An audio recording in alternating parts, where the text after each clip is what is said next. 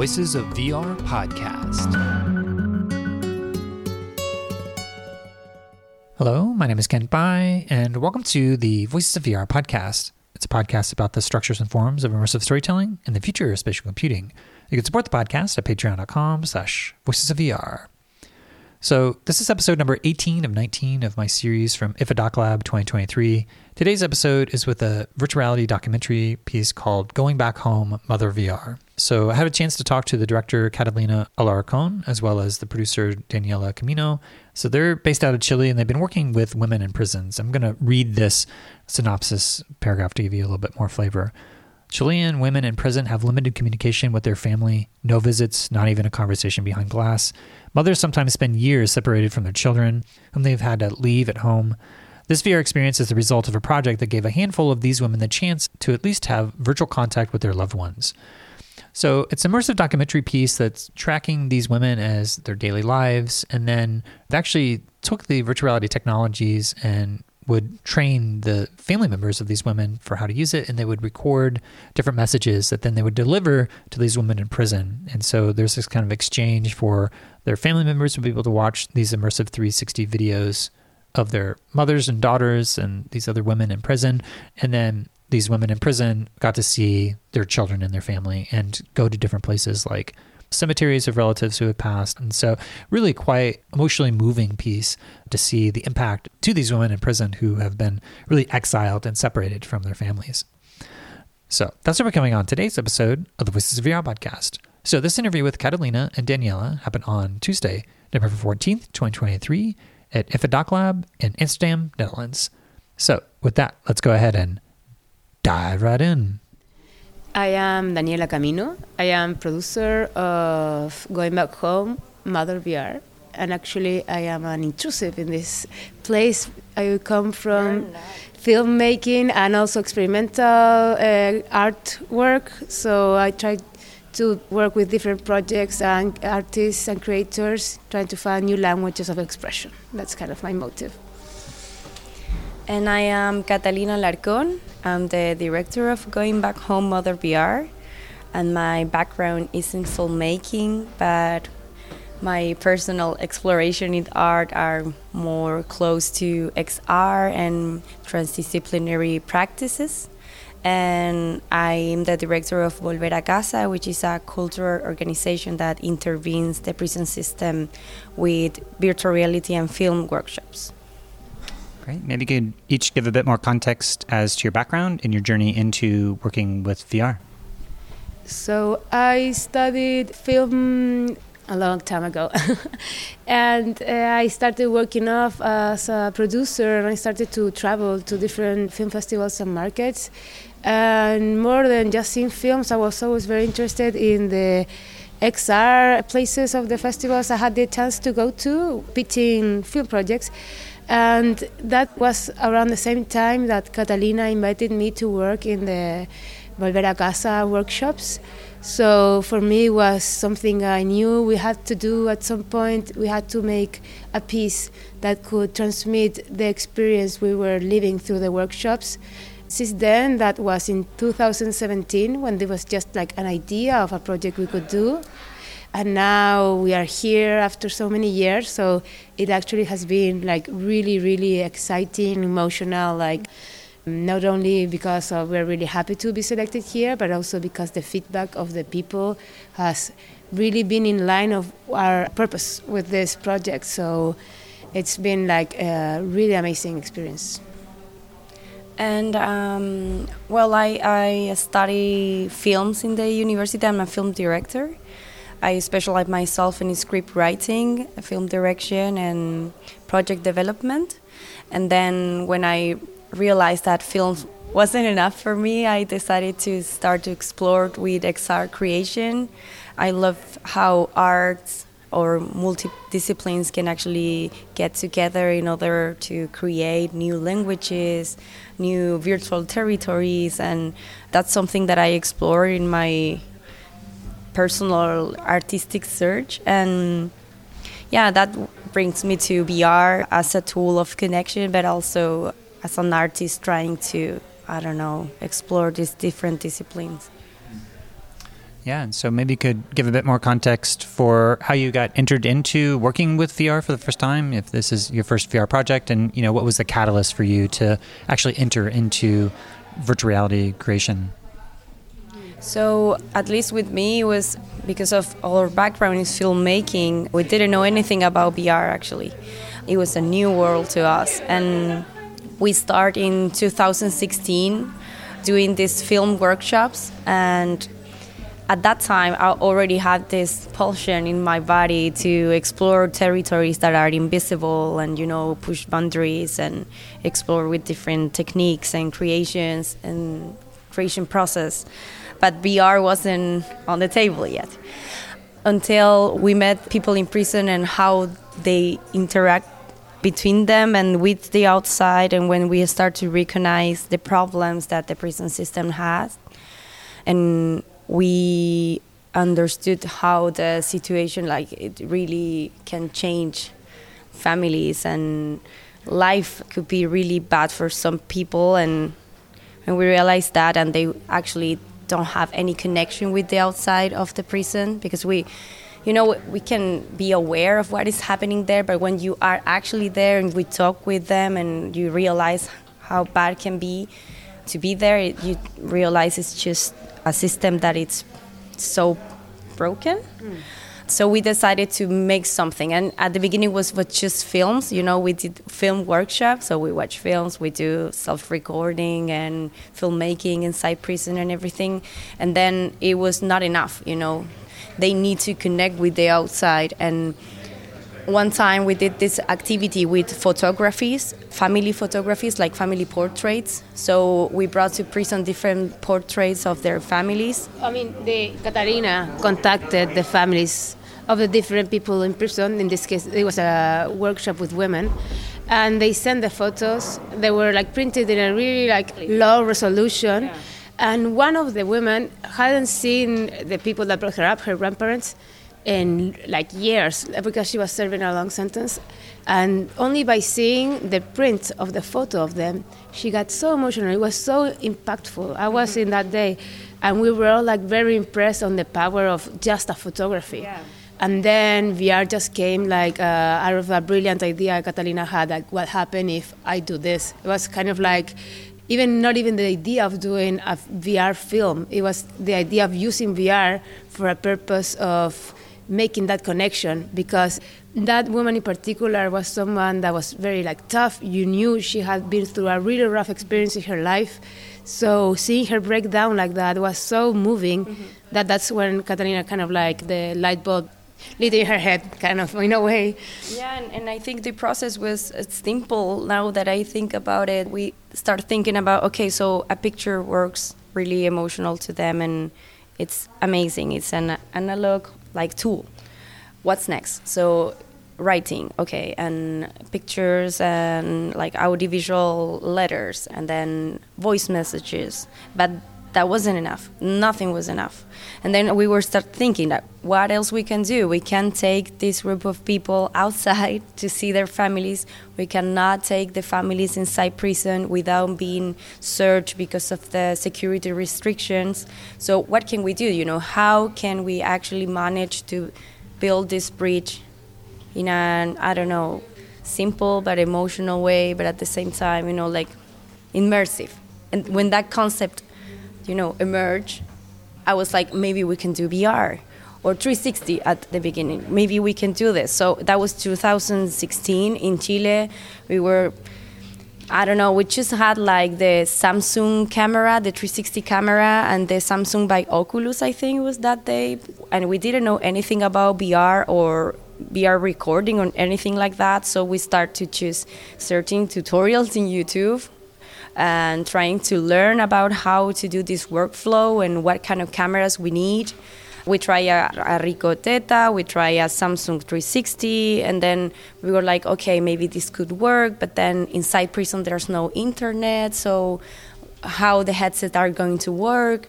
So I started to talk with different technicians in technology, not specific VR, just people that work in Samsung or post-production, like in this Samsung company, and they didn't know what to do. I was like, I wanted to do this, like record something outside, put it on a headset, and then get inside.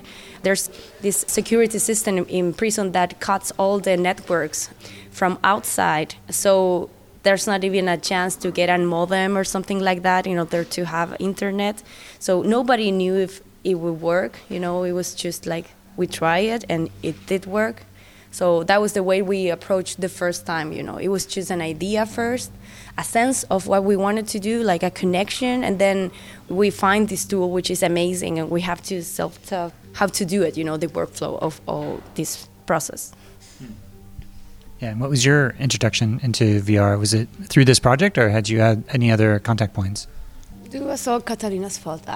And then also this first experience of going to film festivals and watching VR films, and kind of feeling also that there was something that I didn't feel as fulfilling enough. So that kind of always made me, when we started to develop this, not to be the things I had seen that I thought were very detached from the context they were trying to recreate. I don't know, there was something that I felt was missing in the things I had seen by chance. So yeah, it was more because I was dragged along, and also the passion for what we were doing.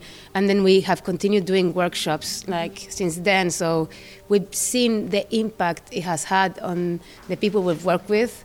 And it's been a hell of a ride in that way. Yeah, and then we start read a lot about the movements of VR and VR artists that are making different kind of pieces. And there's this really cool movement about decolonization of virtual reality, which is something that I think we are part of it. And it's not just technology. It's so cool how actually communities and artists can reach these problematics and connect with this tool, which is so amazing and technologic and immersive. And, I'm always really amazed, watching different pieces of other artists that are more, sensorial or technologic or even, physical. And I think they're amazing. But to me, I get more emotional, or I related more to that kind of piece that are more part of this decolonization movement, as a way of saying, that connect with their communities thanks to this tool in that kind of way. Yeah. Yeah, well, I certainly want to dig more into how you think about how VR can be a decolonizing force. But before we dig into that, I wanted to take a step back and set a bit of context for this piece, because it seems like in the United States, the criminal justice systems and prisons often have some ability for families to visit people or to have a way to send letters and to receive letters. And so there's this channels of communication that are open, which it seems like in Chile that is basically cut off from both ways, that there's really a social exile from both your friends and family, where there isn't a lot of written communication or even being able to visit. And so maybe you could give a bit more context into that factor of the prison systems within Chile and how you were able to bridge some of those gaps of where that communication was cutting people off into this extreme exile, and how you're able to help make it feel a little bit less isolated. Yeah. So I apologize myself first, because this is English is not my native language, and this kind of specific thematics of themes are really, hard to translate, but I will do my best. So in the States, for example, every society has a different prison system. The prison was built to punish the people who is in there. So something to remember is maybe in the States, they have all the communication channels or maybe other things that make them feel a little bit better, but the punishment is different because of that society. In that case, it's isolation, for example. In our case, in Latin America, it's overcrowded places, violent places.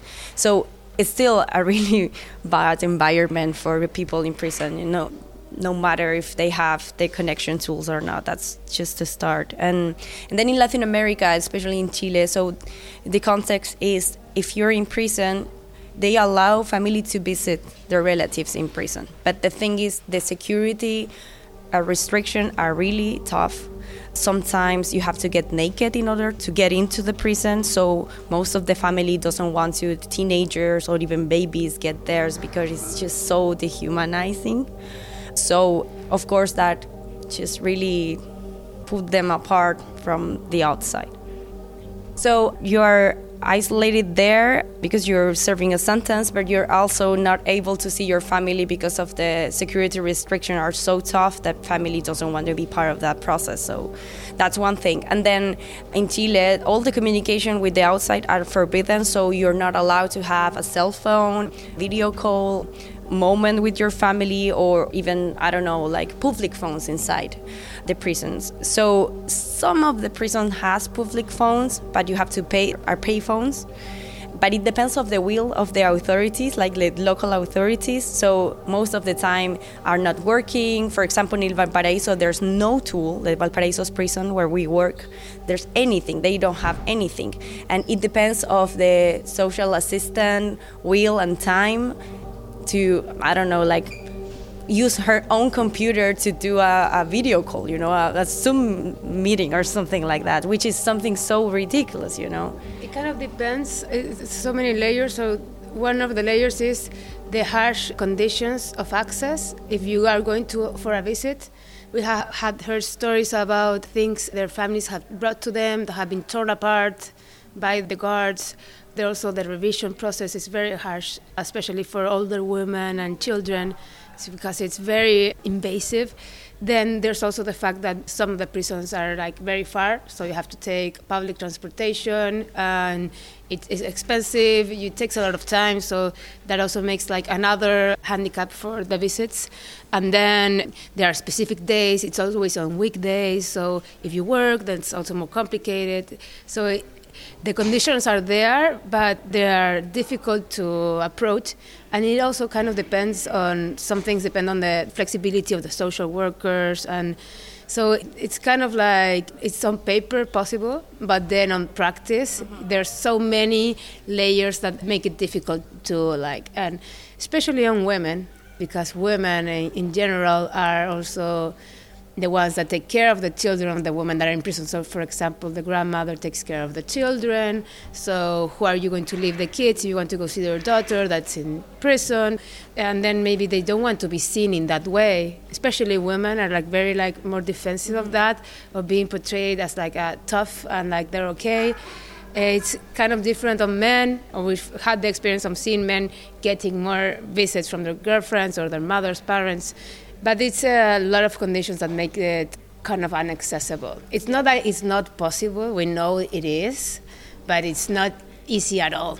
But something that doesn't exist is phones. They don't have a cell phone inside. Cell phones are forbidden. Actually, there's a law, a new law. If you get caught with a cell phone inside prison, they will add 12 months to 5 years to your sentence. So for mothers inside prison, it's just something impossible to think.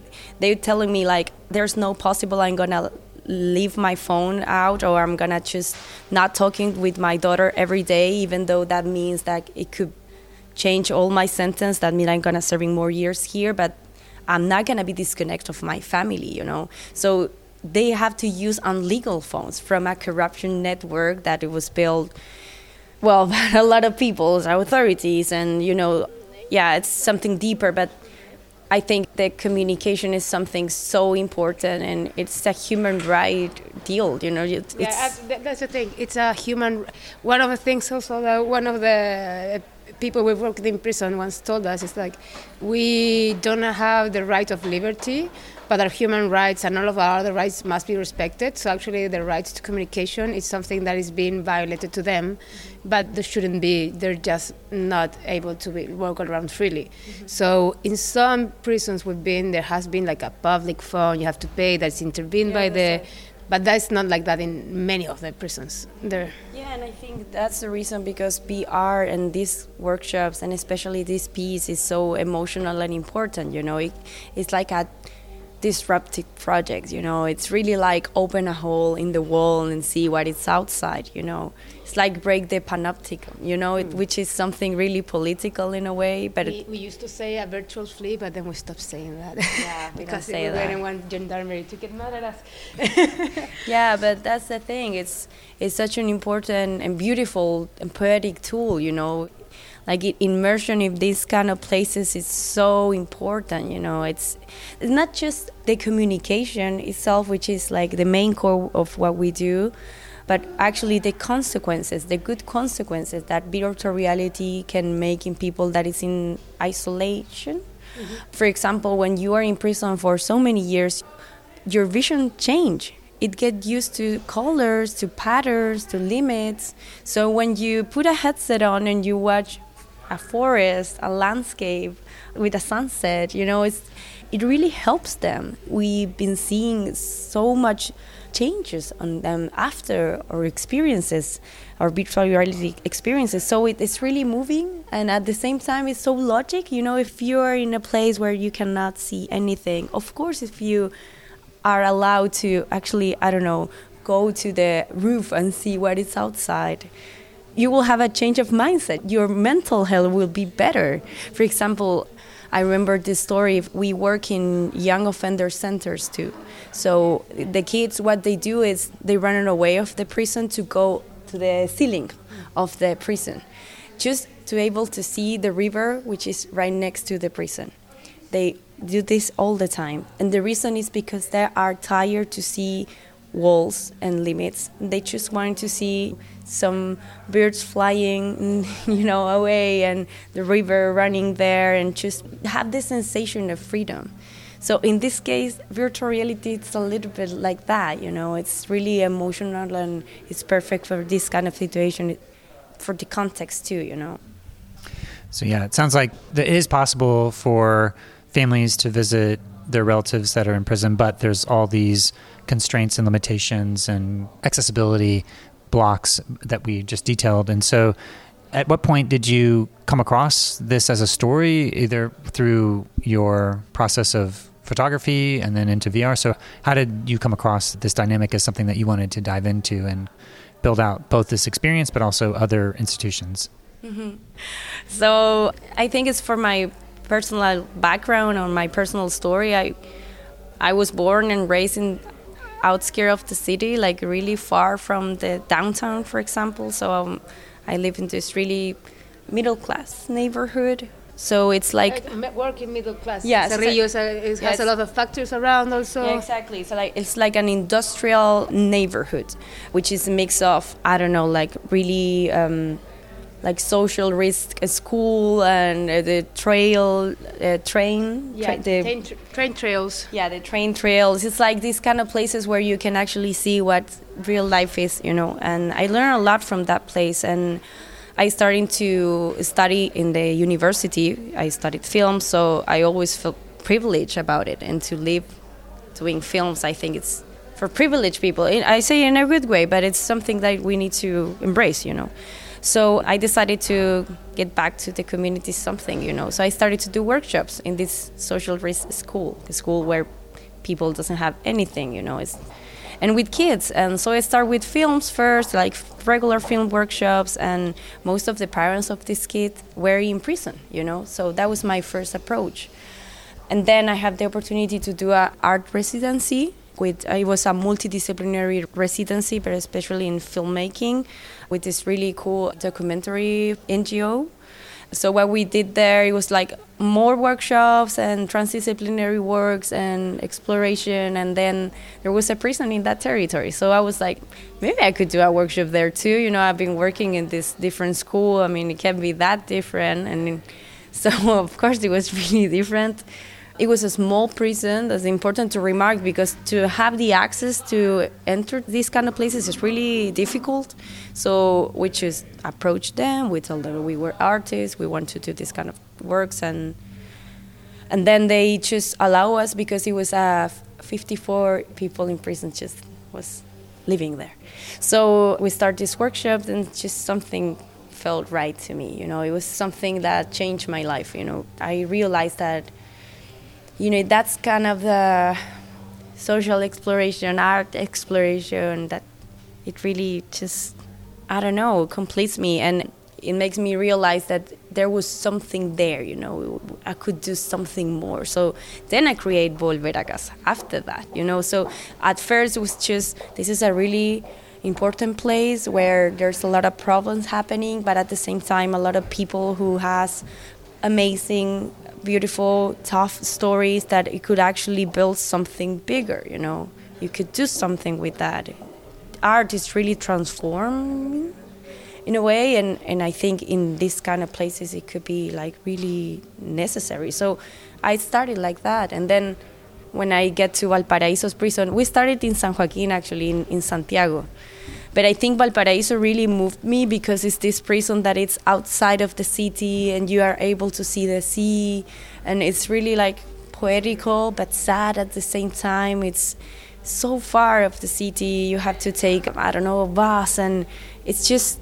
And it's kind of like an industrial complex, Yeah. like very Sovietic, big, like very old, and there's like the seagulls and the breeze of the sea, but at the same time they can't see it. Most of the people that are there are from the surrounding areas. So actually I ended up living in Valparaiso after going so much. I just like wanted to stay there, but yeah.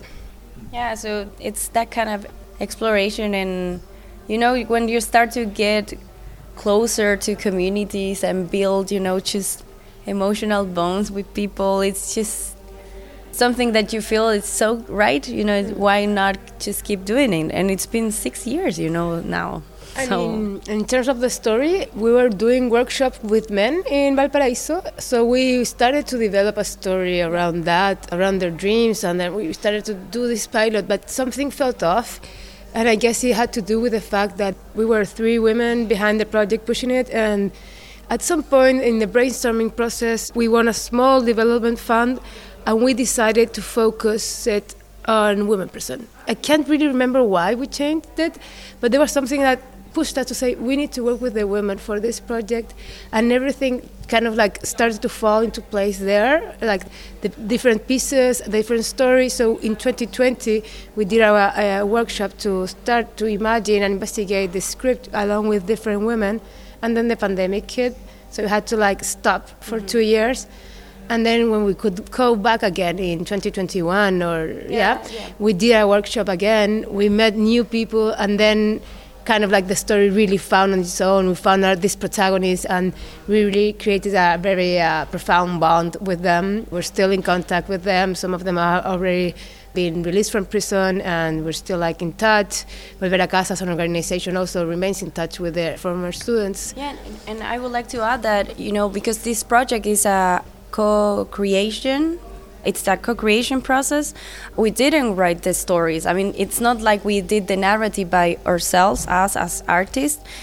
It's the opposite. Like, we actually make these workshops. We did different activities that lead us to different problems and things that they wanted to say to the world. And then we write the script with them. It was a co-creation process, a collaborative process. So it was really beautiful, actually, just to be there and knowing their personal story, but also what they wanted to say. It was not just, okay, this is my story, no, it was like I wanted to be record in the prison backyard because that's the place where I stayed there thinking about my family. So I want to be there. You can put the camera right here. So all the process of this project, we're thinking together, as a group. And just to add a final detail on that, through the workshop we did in this like script writing and development process, a lot of things came up from them that I don't think they even expected to tell us, because we managed to build like this small, tight-knit community in this group. So some of the testimonies they shared were so impactful. They were part of the script, but they wanted to share them as well. So there were things like you wouldn't imagine that they were saying, or maybe they hadn't said to anyone in their lives, because it opened an opportunity to like release things that were hurting from such a long time. It was really cathartic, actually. Yeah, it was cathartic, and I guess the piece is so intimate and so emotional because you kind of get the sense that you're listening to something they're telling you like from very sincere in the heart. And that was also something you can't expect how people are going to react or like share. And it was really, really impactful for all of us in the group. Sometimes people shared very intimate things, and we were like contained amongst ourselves between the other girls and also us like teachers. Yeah, and throughout the course of this piece, you start off with doing more of a traditional profile of these women in prison, and we're kind of introduced to these different characters and introduced to the prison context. But then when it comes to what I would say is the heart of the piece and the emotional climax of the piece is when you start to almost like break the fourth wall in a sense. So you as creators are actually then in the scenes giving the protagonists of your character study of these women in prison VR headsets to transport them and to have them visit their families. So then we're watching them in the VR experience, and then we do this level of inception, and then we go into the experience that they're watching. And so it's an interesting VR within VR where you're able to language. We love that. Yeah. When we got the first version of the script, we were like, okay, you guys watch this virtual reality experience that your family record to you, right? But then when we do this VR circle, when we are in the prison with the headset, that's like a really cool ritual to show too, So we decided to put it in the film too, because they teach each other how to use the headset, which is awesome. So we as an artist, we were thinking, okay, but the user is gonna have a headset on and he will see someone with a headset on, and then he will get into another layer of 360, it would be like Inception is a really cool concept, because yes, it's a little bit like that, but I think it's what it is. And if you think about it, they're in a prison, they already isolated in a place, so it's like you get into something and then into something else, and it's just get deeper and deeper and deeper, which is beautiful, yeah.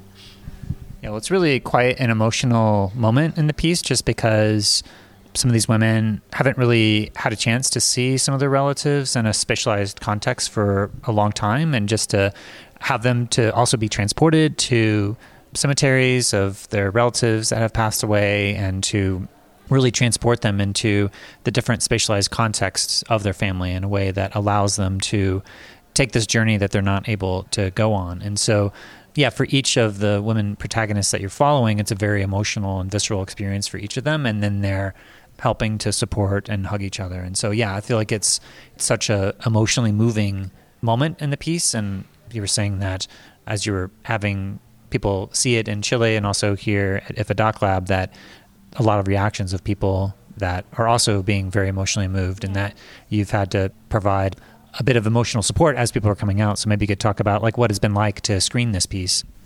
Very emotional. Yeah, very and emotional. At the same time, it's weird because, I don't know, it's when you have, for example, when you premiere a film, you go to a theater, you watch the film, and then you do a Q&A and you leave.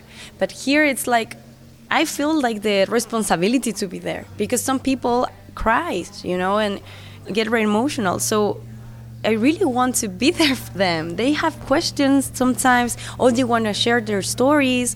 So it's really heartbroken when you take off the headset and nobody's there, and you're really like touched by this piece. And so I love to be around. I know I cannot be all the time there, but it's really beautiful. And when we got the news that we have our world premiere here in IDFA, which is one of the most important documentary film festivals in the world, and I was aware. I was like, okay, this is amazing. I love this. I'm so proud of us.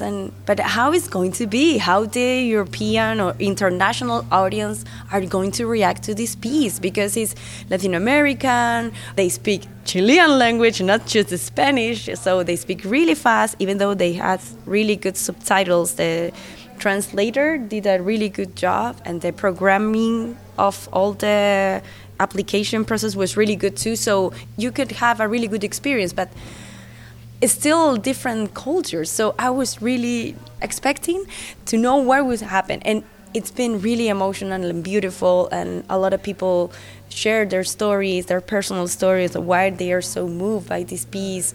Other one want to know more about it. We have this print with a book with the translation of all the letters of the installation. And the first day, a lot of people just ask us, where I can find more information. I want to know more about you guys. So we have to add a new text that it wasn't in the first proposal that we did to ITFA. So, it's been really amazing, this journey and being here and see the reaction of people. It's been really transforming in a way, yeah. Yeah, so in the film, you have done other 360 video capture of the families that are not in prison, and you're showing it to the women who are in prison. And we see the women in prison watching their family.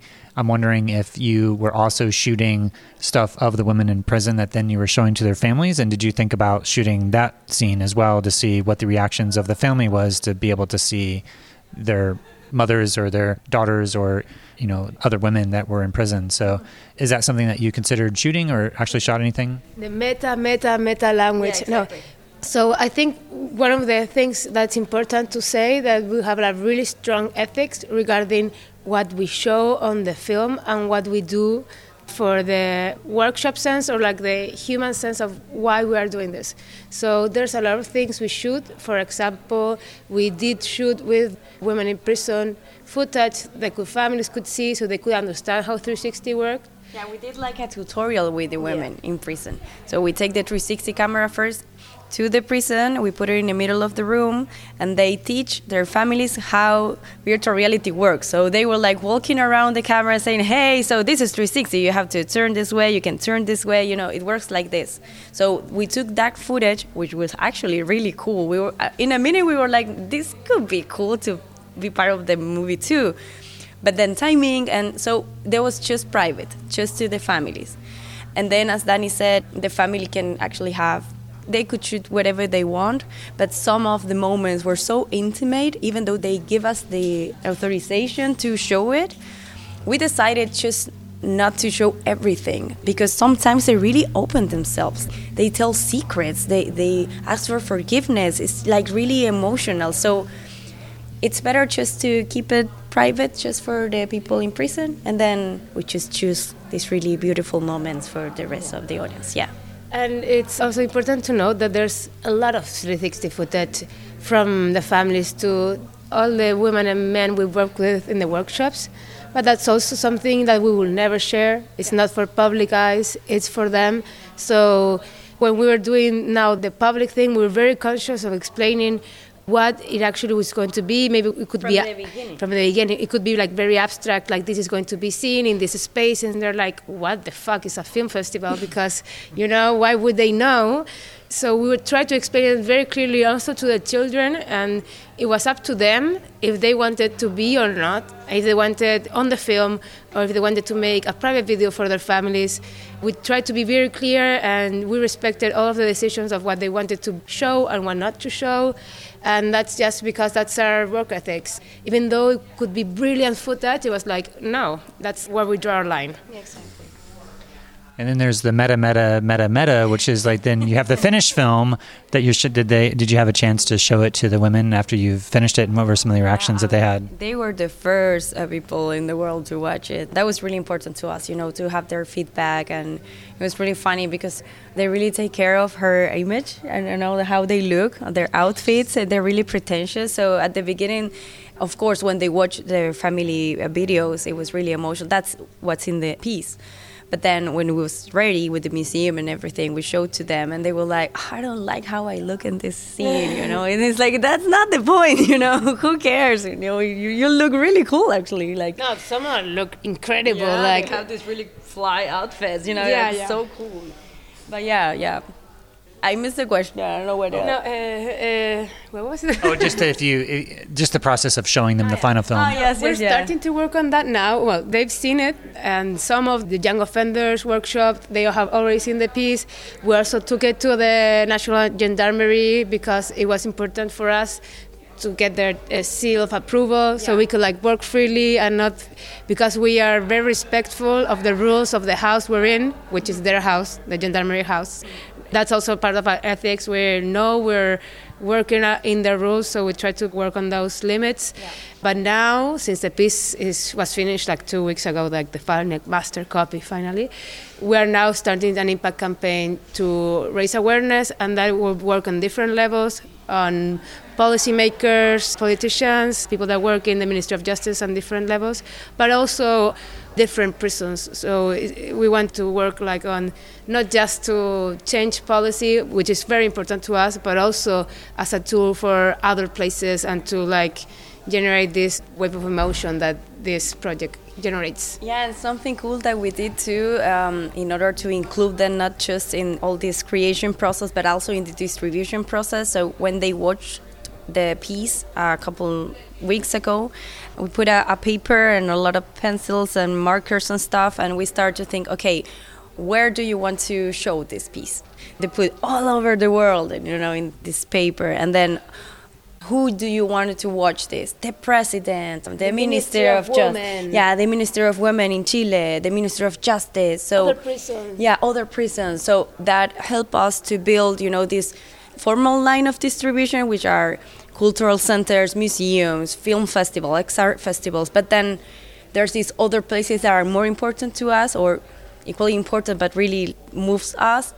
More territories and more communities, and cultural center also, but maybe that are related with the prison system, and of course the government and politicians and decision makers that can help us maybe to make a change in order of communication policies in prison. So if that wasn't clear, during the workshop we did that work with the girls. So we wrote down with them where they wanted the project to be seen, and that was what was written in these papers. And that also helped us broaden our minds and also understand their expectations. So it's like a pressure for us now to live up to that, but we're going to make our best to reach all the policymakers we can. We'll knock all the doors we can, and I think we're in a good moment because we're in maybe it's like a millennial government because our president's basically our age. And we know people that are working there, and they have at least a social concept that is different than classical right or left wings than previous governments. So we're in a good time to make this a tool and show it to the people that are making the decisions now. Yeah. So we'll see in a few years where we go. Well, you mentioned earlier that VR could be a decolonizing force, and I know that technology in general can be a bit of colonizing, especially when it comes to the user interfaces and only being in English. Sometimes it can have this way of having this settler colonial mindset sometimes of how technology pervades, but sometimes technology can be neutral and it's just how people use it as a tool. So I'd love to hear how you see virtual reality could be used as a tool, as a decolonizing force. Yes, when we started to learn more about virtual reality, we realized that in that time, 5 years, 7 years ago, maybe more even, it was used by people that had the knowledge and the money to have the equipment, and even the artists used to, shoot in places where technology is not available and with social issues and problems and wars, and then most of those footage is always premiere exhibit showing in places where that kind of communities that are never going to be able to approach. So we were starting to think this really looks like the new colonization, like a virtual colonization. I go to your territory, I took whatever I want, and then I leave and you will never know. It felt like that. So it was really amazing to see that there was this movement or this artists that we were working with collaborative practices and co-creation practices that did the opposite, So then this concept emerged, the decolonization of virtual reality emerged. And I think it's really amazing.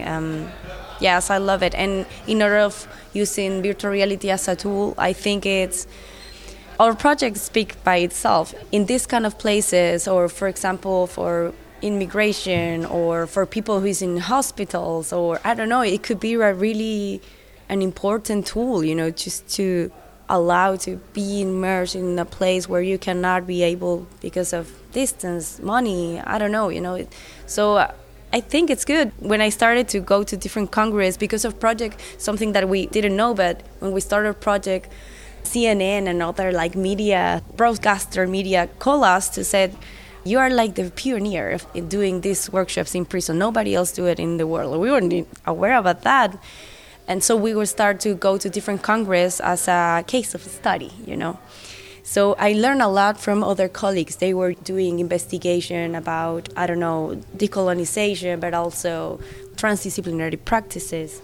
Yeah, there I realized that, virtual reality can be more than just an entertainment tool, which is most of the people think it's just for that, So I think we're in a good moment. We are living in a moment that everything is really tense, a moment of war, of fights and everything. And I think empathize with society is something so important. But at the same time, I take distance to that word because, it's not the tool what makes you feel empathetic for something. It's human being, what it is. The stories, personal stories. So I think it's a mix of everything. Great. And finally, what do you each think is the ultimate potential of virtual reality and immersive storytelling, and what it might be able to enable?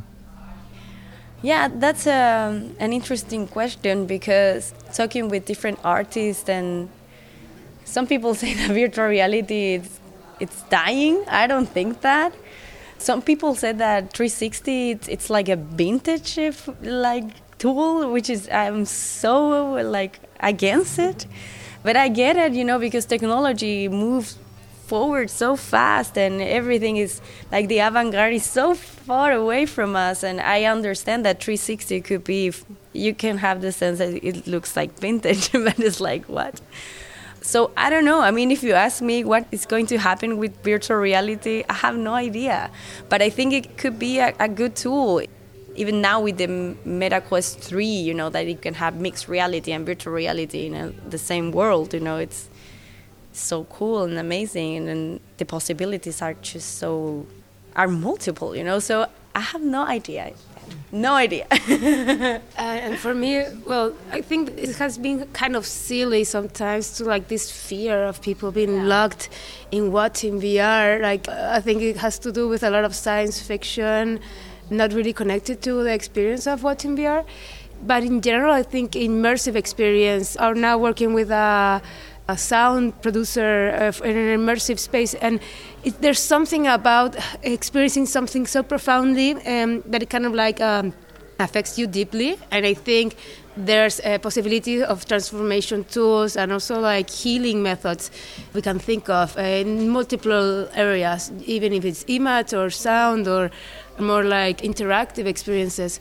But I think there's something that can be thought of more in terms of education, not only training minors to know how to work, or experience of we heard of this experience of teaching people in prison how to go buy things in a supermarket.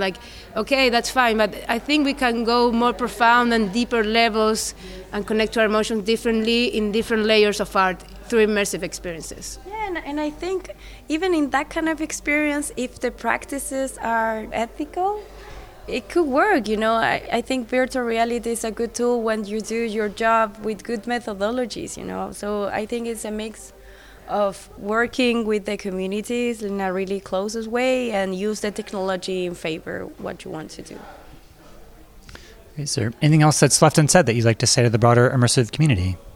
Yes, I would love our audience follow us on Instagram. We're trying to grow our community, so Volver a Casa VR, you can follow us there. And I just wanted to close saying that we're really thankful to be in IDFA right now, and we hope that if you are listening to this and you feel that maybe our project could be part of your festival, your community, or anything is on your mind, just reach us. We're always on Instagram, on our personal account as well. So we really want to exhibit this project in different parts of the world and communities. So yeah. Yeah, pretty much the same. And thank you for having us here. Yeah. Great opportunity to talk really about nice. this. And since it has been such intense for us being here and also helping out in the experience itself, helping the volunteers here, because not all of them knew how to operate it. It's been really nice to get immediate feedback from people that have seen it. That's for us the most gratifying also, to know that actually our intentions were matched by the reactions.